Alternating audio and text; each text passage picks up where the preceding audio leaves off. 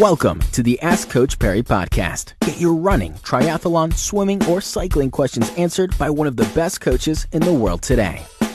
Into the next edition of the Ask Coach Perry podcast with me, Lindsay Perry. How's it, Lindsay? Are you well?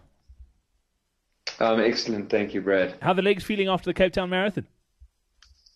My legs are broken. I didn't even run particularly hard, but my legs are very sore. Very tough course, and cement is a lot harder than tar. So the closing kilometers on the promenade definitely, while beautiful, have taken their toll. All right, cool. Let's get into today's question. It comes from Val Opperman.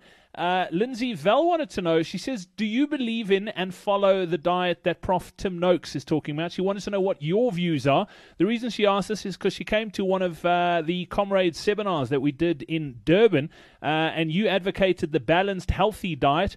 She says she finished Comrades and she directly attributes this to your advice. So interesting question. What's your take? Look, I don't follow Tim Noakes' diet.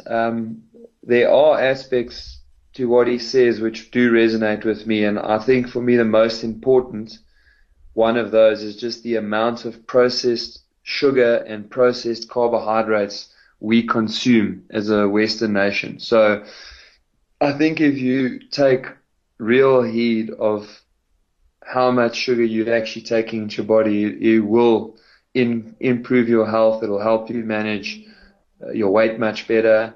I'm still looking into how bad wheat may or may not be for you. Again, this is, Noakes is fairly blanket on that it's bad for everybody, and I'm not so sure about that. So I'm still having a look into those kind of things. But what's also very important for me, and where I think I differ quite a lot from Prof Noakes, is that I still feel that people that are doing a lot of exercise, and particularly training for something like an ultra marathon, they still need to take in a fair amount of carbohydrates in their diet. I just encourage them to take it from natural sources. So Prof Noakes feels like potatoes are the enemy. I'm okay with potatoes as long as it's taken in with a good dose of protein and fats.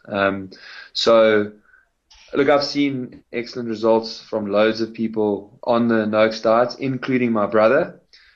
But his performance, he's training for multiple day mountain bike races, and his performance improved exponentially once I convinced him to start adding some healthy carbohydrates back into his diet. He just felt like his legs were dead all the time and those kind of things. So no, I don't follow his diet. That's the simple answer. And avoid sugars. I absolutely agree with that.